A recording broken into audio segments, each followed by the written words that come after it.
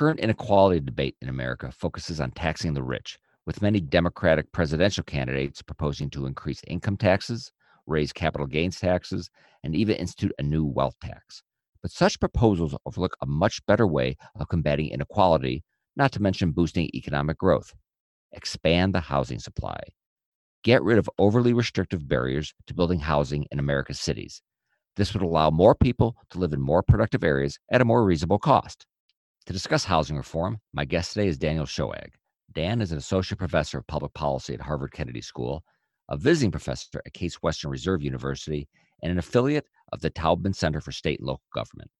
Earlier this year, he released an excellent policy analysis for the Hamilton Project titled Removing Barriers to Accessing High Productivity Places. Dan, welcome to the podcast. Thanks so much for having me.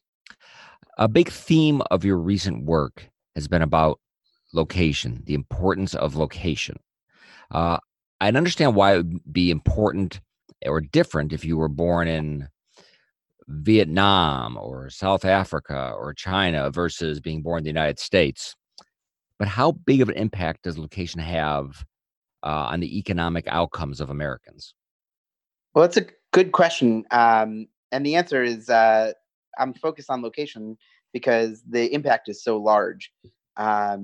If you take, say one of the richer states like Connecticut and one of the poorer states like Mississippi, the gaps in income per capita can be as big as 75, 80%.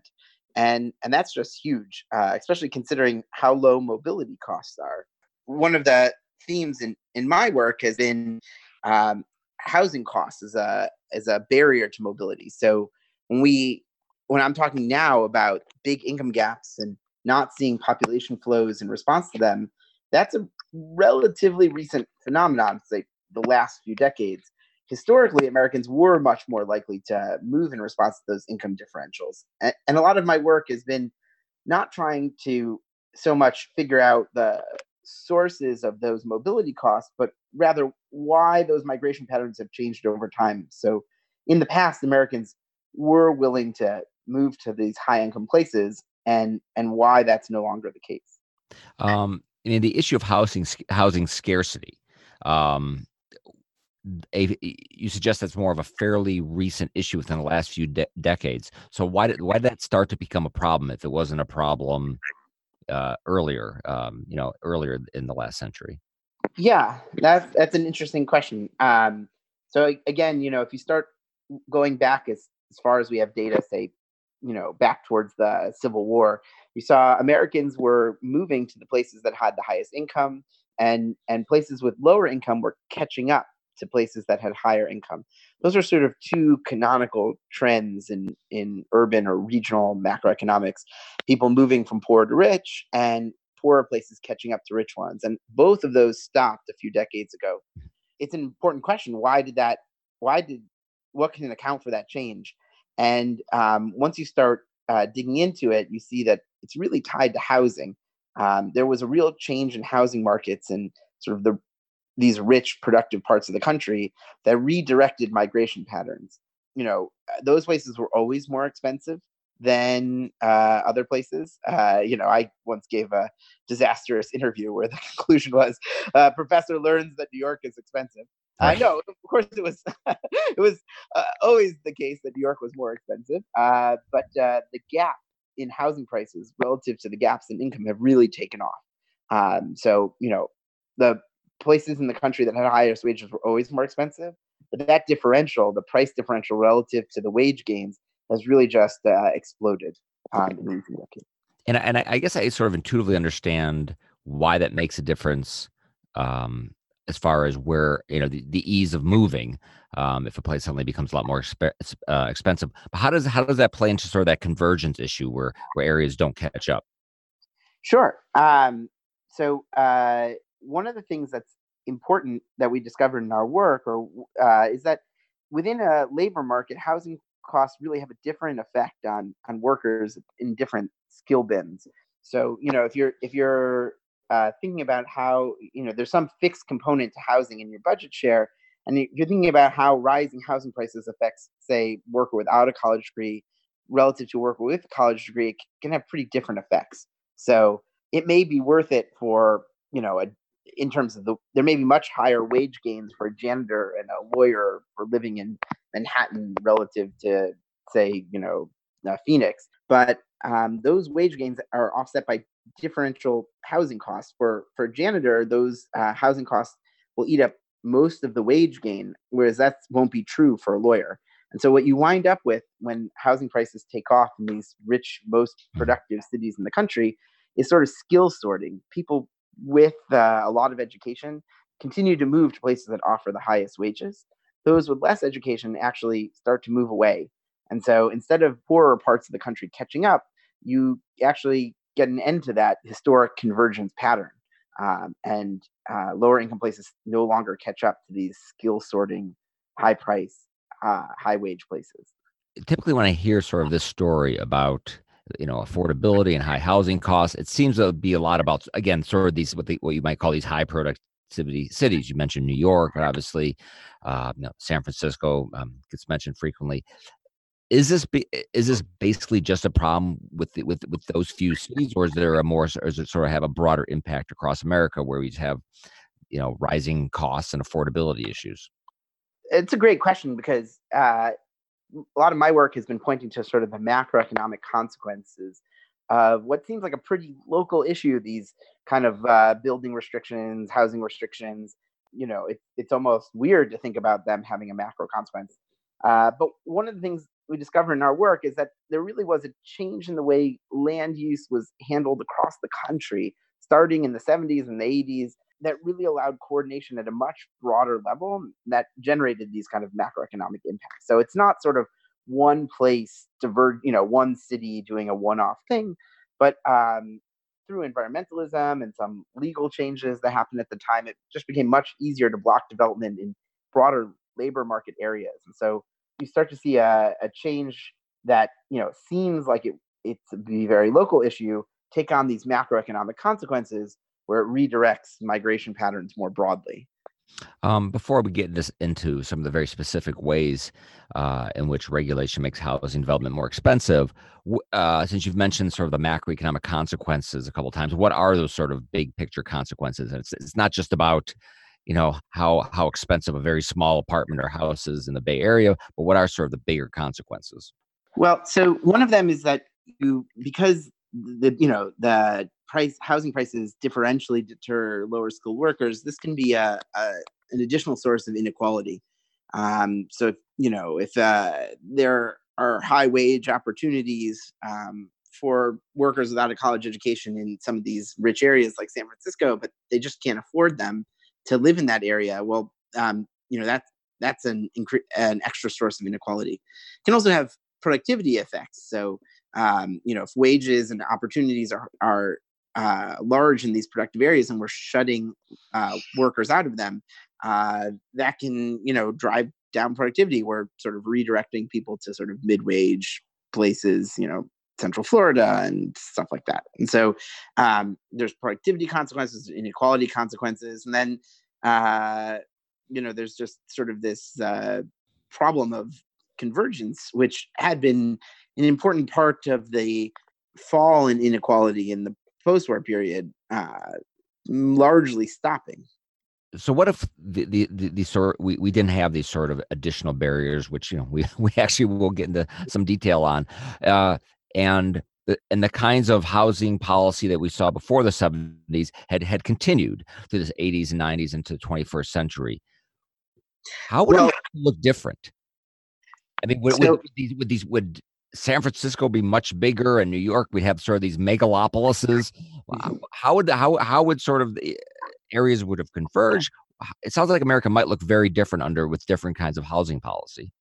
I do think it would look pretty different, and I agree with what you said. San Francisco and would be Boston; these places would be bigger. It's right now, if you're thinking about moving to one of these cities, if you don't have a college degree, your wage would likely go up, but it would not make sense given the housing costs. And so, people are sort of directed away from these high wage places. And if you think about it, say Manhattan used to be denser than it is now, right? It used to have immigrants get off the boat and have this the Lower East Side full of immigrants and Lower Manhattan full of immigrants, and that's not what it looks like now, right? It's less dense than it used to be. It's now very hard to live in some of these high wage places unless you yourself are in a quite high skilled occupation category. Because so much of the national conversation lately, certainly since the 2016 election, has been about sort of the left behind parts of America. Would we have as many left behind parts of America, or would they still be there? Just fewer people would be living in them. Yeah, so I think there are parts of America where it's not so much that there's a literature that discusses whether or not migration in general has decreased, and that really hasn't been the focus of my work. There's still a fair amount of migration in the country. It's not that people aren't leaving the Rust Belt, say, they're just moving to different places. And so you may not have seen some of the rise in population that we've seen in kind of these mid-wage places like Central Florida or something like that, where costs of living are low, and so those are attractive options, even if the wages aren't incredible. Now, one of the things you did have historically, even when there was a lot of migration to this rich parts of the country, is this convergence. Poorer places were catching up, and some of that was driven by migration itself, right?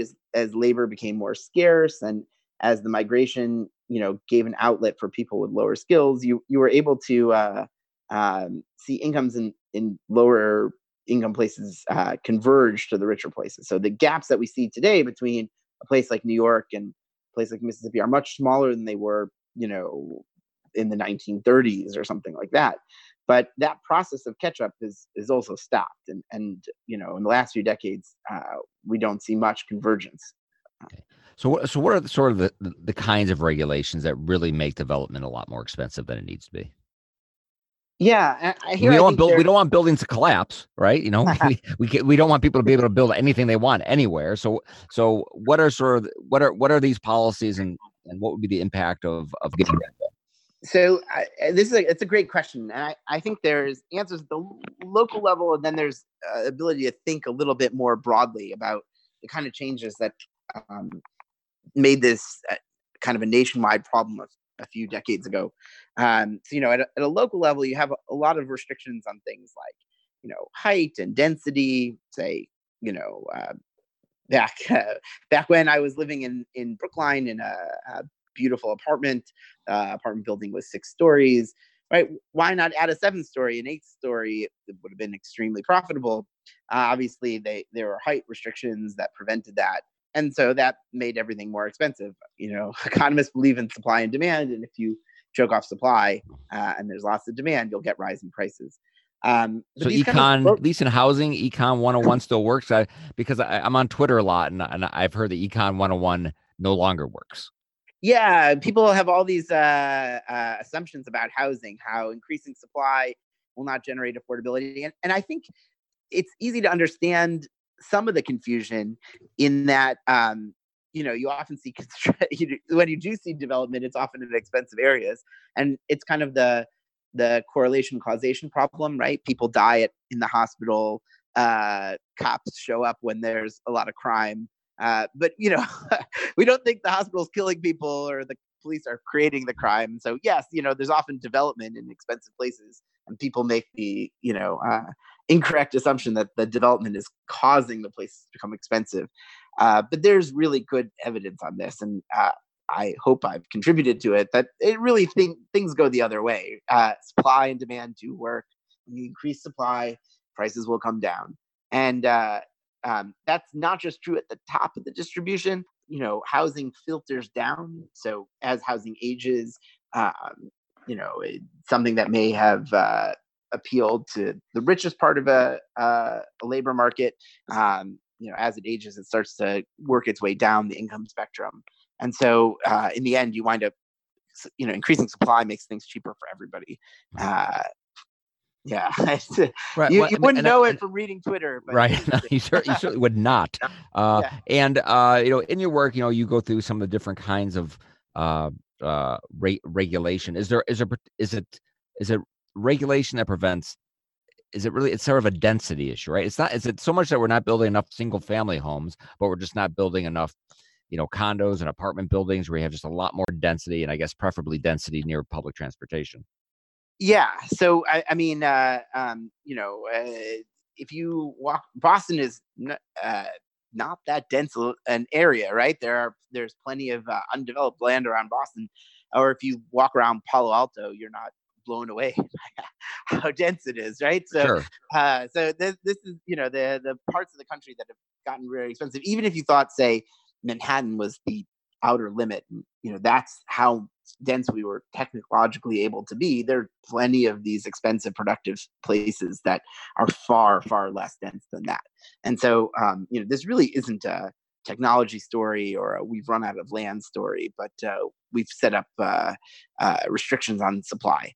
And what I was starting to, and I don't know if this interests you, but what I was starting to say is these local regulations make a difference, but it's really the degree of coordination that we've enabled by having things at the state level, like environmental review boards that provide kind of a double veto, Mhm. or processes that make you say require a super majority to make these kind of zoning changes, that have really sort of made this a problem. Made this a problem. If you had one neighborhood in a productive place shut off development, well, that would be fine as long as there were other parts of the city that were still developing. What you really had here is kind of an increase in regional coordination, and so you have whole labor markets that have really, just become prohibitively expensive. So if you're trying to attack this issue, it's not just that's just sort of an extremely hyper local issue. There are things that can be done at certainly at the state level to increase the amount of housing supply, right? Yes, for sure. And I think that's where you're more likely to be effective rather than trying to fight this, city by city. And it makes sense that this has become such an issue, and it's so important because people have a lot of money invested in their house. I recently became a homeowner, and, I would like to protect the value of my investment too. I certainly understand the incentives, but if you kick this up to higher levels, it may be more effective because rather than sort of trying to target, the really strong individual incentives in local government, you can make reforms that make development possible and broadly beneficial. So, we've seen some action in California, things like SB 35, which, Mhm. was not perfect, but required cities that were failing to meet their housing needs, which is basically every city in California, create an approval process without a public hearing, have well-defined time limits, and gave some teeth to these regulations by allowing developers to use the courts to enforce them. There are kind of a myriad of ways in which cities and local governments can block development, and it's hard to play whack-a-mole with each one. And so these kind of state level initiatives, I think, are the best target for success. And State and can federal, yeah. and can right. Well, and the and sort of the best. I mean, sort of the best thing that can happen on the federal level is what would be what again? What can the federal government actually do? So, well, the one of the things the federal government to do is, kind of to stop exacerbating the problem via the, tax code, which does have incentives for promoting larger housing and, things like the mortgage introduction, which definitely have been capped and things are moving in the right direction. There's also room for kind of race to the top programs that sort of encourage development by tying federal funds or punishing anti-development policies. I know, say using HUD funds and Mhm. providing incentives to local government. So, the federal government can both kind of get out of the way on this problem and also use public money to be a spur. So far about the only um, way this issue has popped up, at least so far in as we begin sort of the race for the White House here in 2020, is on the Democratic side, where they've talked about national rent control as a solution. Do you know anything about any of those proposals, or what do you think more broadly Yeah, about that idea? yeah. I think that's kind of, or that's unlikely to help the situation. The problem here is that we have a supply problem. The problem here is a supply problem. Uh, Developers are just unable to build given the regulations in place, and it's very hard to solve the supply problem by sort of trying to cap prices or regulate demand. And that it's so something like rent control is likely to be counterproductive, make it more less profitable for developers to build. And the issue here is really the opposite. We need to be encouraging people to develop in these high wage places, making it easier, making it more profitable. And so, the national rent control, I think, is not the solution. Is the reason I understand why someone who has a house might be in a particular area might be against there being a lot more housing supply, because they figure, well, my house price isn't going to go up as fast, maybe it'll fall.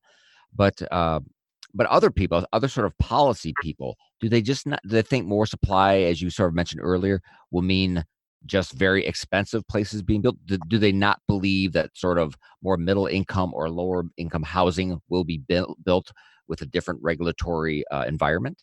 So there can be at the very local level some concerns about gentrification and changing neighborhoods. Uh, you know, in my read of the literature is that it's actually more likely to go the other way. That blocking, if it's not the high income people who are kept out of the neighborhood, and increasing supply does not, lead to more gentrification or neighborhood change. But there is a sort of a difference between targeting housing affordability at the very low end. So people who even in relatively cheap cities would struggle with housing costs, and Mhm. and there's room for policies that target those groups. But that's sort of a different problem from what we've seen recently, which is some parts of the country becoming unaffordable, even to relatively mid-wage, relatively high up the distribution, Mhm. right? And so, there's room for policies that worry about housing affordability for people who can't afford housing even in affordable cities. And it's unlikely So that, so so they kind of people are kind of they kind of mix the two issues together, it sounds like yeah. people sort of at the very lower end versus sort of the broader, um, sort of more it's kind of your broader middle class who still can't afford to live in these cities. What are what are the cities getting it right? Is it oftentimes people will point to Texas as a place where there are, where regulation is much lighter as a good example, but other people say no, you don't want that. It's kind of crazy, and you have cities like Austin where there's too much congestion. So what cities do you think are sort of hitting sort of the sweet spot with uh, lighter regulation, but still enough regulation? Well, I think the concerns about Texas are a little bit unfair, right? I mean, many urban economists used to point to cities like San Francisco or Boston as successful because they get increasingly educated. The rest of the country is not catching up to them in income, but they become that way by, you know, basically pricing out a large part of the population, lower skill population. There's been giant population growth in Texas because it's an attractive place for people, and that's one of the reasons that can be considered a big success. I think we have in addition we have examples of very dense places like Tokyo, right, which has had enormous construction, and prices have come down and are affordable, right? Tokyo hasn't had the same kind of price growth that cities like Boston, San Francisco, New York, etc. You can point to cities here like Raleigh, which has grown a lot in population and has not seen housing prices take off the same way. And so that we have both domestic models, we have international models, there, including giant metropolitan, megalopolises that have had construction. There we know how to do this technologically. That this is a policy problem, not a. I mean, should policymakers, so they try to encourage still building in a certain way, building highly dense downtown areas versus more into the the suburbs where you have a lot of sprawl? Is there a particular path you think is better? I don't know that. I mean, there's a lot of concerns that go into this, right? So, Because a lot of people say, what environmentally, you're saying is there's going to be a lot more congestion. You're going to want a lot more building. It's going to be denser, more people. It's going to be congestion, and they'll point to cities that they don't like. Is there? I don't know. It's kind of a tough question, but is there sort of a better or smarter path that hits kind of a sweet spot for everybody? I guess I'm a So you're not fan. against Yeah, all I'm local not a control. fan of necessarily, right. So I'm a fan of allowing people on the ground to decide where it's most profitable to build. The real issue here is the over regulation, which prevents decision makers from deciding what to do with their own property. And it's the problem is not my wanting to tell Jim, hey Jim, you need to turn your house into an apartment building, but rather my telling Jim, hey, you're not allowed to sublet your basement apartment.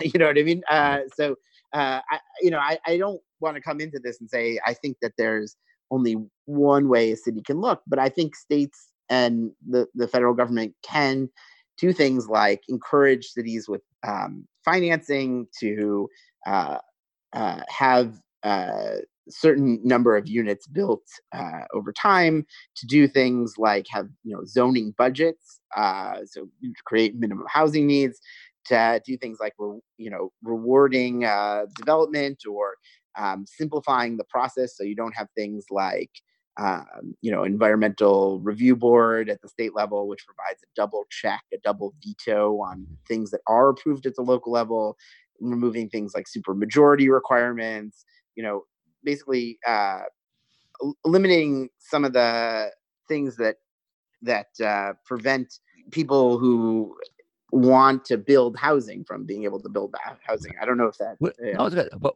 I mean, would it be the case, sort of, if we do nothing and these high productivity cities just continue to become wildly expensive? At some point, don't sort of high skill workers stop going there, and they don't look as inviting a place to start your company, a company maybe that you hope becomes wildly successful, and then you'll go elsewhere in the U.S. And by that you'll eventually have a situation where sort of the talent and entrepreneurial, talent and tech talent will sort of disperse to other areas because those cities are just simply too expensive for anybody, and therefore the problem will kind of solve itself over time.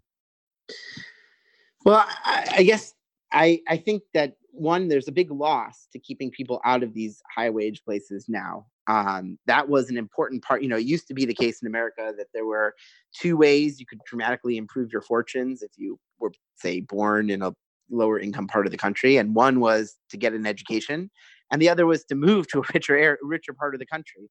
Uh, and we've basically priced out one of those options. And so I think that's a real loss. And we're keeping talented people out of places that would make them most productive. And so, that's a loss I don't think we should tolerate. And the second is, I think that there are structural issues that we've sort of unleashed in the last few centuries that make this a problem that is likely to occur as places become more productive or as they grow. We've sort of enabled this level of regional control and development, or regional ability to block development at the regional level, which means that as new places become sort of hubs for innovation and things like that, we may face these problems again. Probably I mean, you're saying that sort of we kind of know how to fix it, and the problem is really the politics, and it's a pretty big problem. Is it such a big problem that perhaps we should think about other ways of dealing with the issue, such as, if it's really hard to build in the Bay Area, maybe we should just then focus on building public transportation to get people from lower cost areas, to these high productivity areas. I mean, not just buses, but maybe we need to build high speed rail for places much further from the highly dense areas, and just bring the workers in there. I've had people suggest that idea to me as well. I do think transportation can be part of it, but the I'm not as pessimistic as you are about the potential solution. It is at the local level a formidable thing to come to someone and say, we want to build more in your neighborhood. I've certainly had neighbors come around to me and say, oh, we want to block this. It will overcrowd the school. It will create pollution, stuff like that. But I think when this really became a problem was when our legal system, with these kind of changes in the way we treat these land use issues legally, and at the state and regional level in the last few decades. And so, it wasn't always this way. It wasn't always the case, and so I don't think it has to always be the case either. There are models internationally of dealing with this. We've dealt with this better in the past. I think we can do better going forward. So you think it is more likely that we could solve the political problem than we're going to start building lots of high-speed rail from 90 miles outside of major cities to bring in the workers? Maybe I'm just optimistic, but I think there's increasing recognition at higher levels of government. You're seeing these reforms starting to take place in state capitals. So I mentioned some action in California. You're seeing this big movement. I don't know if you've heard much about it, the YIMBY movement. So yes, in my backyard. This was something that largely didn't exist, 2 decades ago, but kind of a movement pushing housing reform, pushing for construction. They've had some real accomplishments in the political process and are growing in strength. So I think, by you doing this podcast, by people getting the message out, there's more recognition among policymakers and among people about the consequences. And I think there's a lot of reason for hope. Last question. One would think that given the role of housing in the financial crisis and Great Recession, that politicians would be talking about housing a lot in all different ways. And especially given there's already this existing concern about income inequality and wealth inequality. And it seems that housing plays a pretty big issue in both those things. Why, maybe this is changing, but why are we talking about things like raising taxes on the wealthy or on corporations to deal with inequality rather than housing? It seems like that the Democratic debates that we've been seeing, that rather than spending 40 minutes on inequality or something, they should be spending 40 minutes on housing. So you raise a good point. I think that this would be a healthy direction for the debate. I think the part of the discussion we had before is one of the reasons it makes it difficult is a lot of the push seems, so right now we're in this situation where people have a lot of their wealth invested in housing. A lot of the reforms seem piecemeal and one-off. So this isn't a change that applies to everybody. We're some developers cutting a particular deal for some sort of development. So, I don't get my property is not more valuable because it's been upzoned, but some other property is, and my property value might fall. It's hard because there's the correlation and causation problem we talked about earlier. A lot of development does happen in expensive places for reasons we've talked about, and I do think it's a hard issue to demagogue. Even the environmental discussion we talked about, and oh well, if we allow unregulated development, things will be congested and polluted. I think the research suggests the opposite. Your suggestion that people can just live really far from work and do a lot of commuting, right? We can have people beautiful, live in sleek, air-conditioned bullet trains. Yeah, exactly. And we'll live in the Sun Belt, right? I mean, all this land use regulation, all this environmental review and stuff, it's kept people out of California. It's pushing them to live in Phoenix is terrible for the environment, in some sort of macro picture. Right now, we do environmental review at the very local level, right? What is this apartment building going to do for the environment locally? But the people don't disappear. So if you price people out of San Francisco and you move to Phoenix and they need all this air conditioning and they all this commuting, well, that's much worse for the environment.